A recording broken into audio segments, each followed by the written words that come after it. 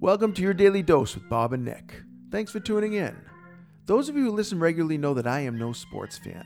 It just isn't built into me.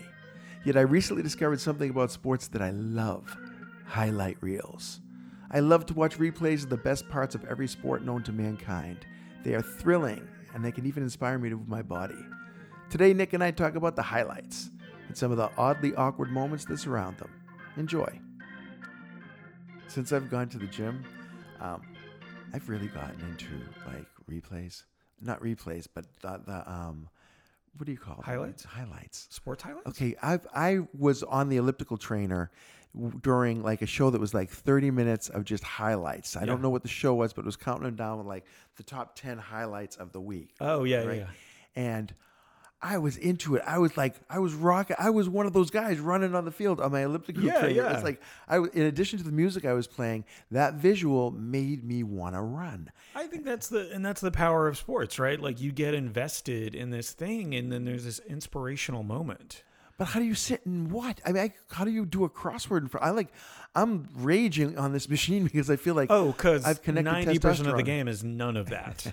90% of the game is time wasting, incompleted passes, boring stuff, a regular human interaction between people. You know, it's not much going on. So I have an idea. Okay, let's call it like the XFL, right? There's already one of those. Okay, the QFL. Perfect. Okay, I don't know what the Q stands for, but it's an odd letter. The point is, it's going to be a football league where it's all highlights. All highlights. Yeah. That's all it is. No timeouts. No injury calls. No flags thrown. The clock never stops moving, and neither do the players. Why I like do it. that? So they've tried that a couple of times. They did a basketball league with trampolines. So that people could slam the ball all the time. People just got way too injured.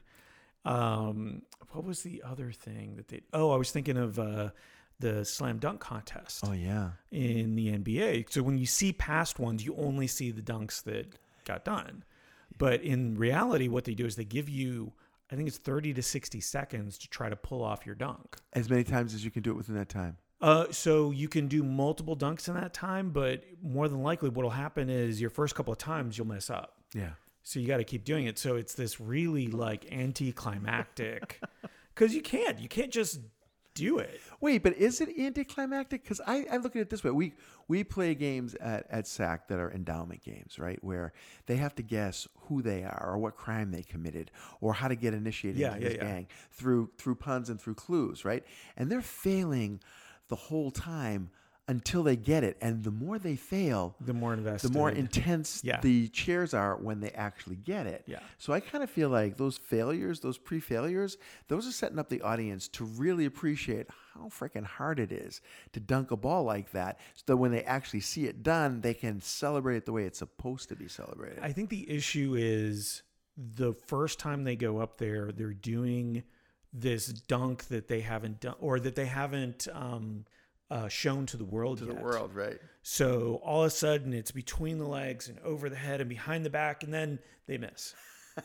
Now I know what you're doing, but you didn't hit it the first time, so it doesn't seem as remarkable. But yeah, I could see when everybody knows what you're trying to guess and you're the performer trying to guess it. That is a lot of fun. I love that one. Imagine if Evel Knievel had that kind of a process.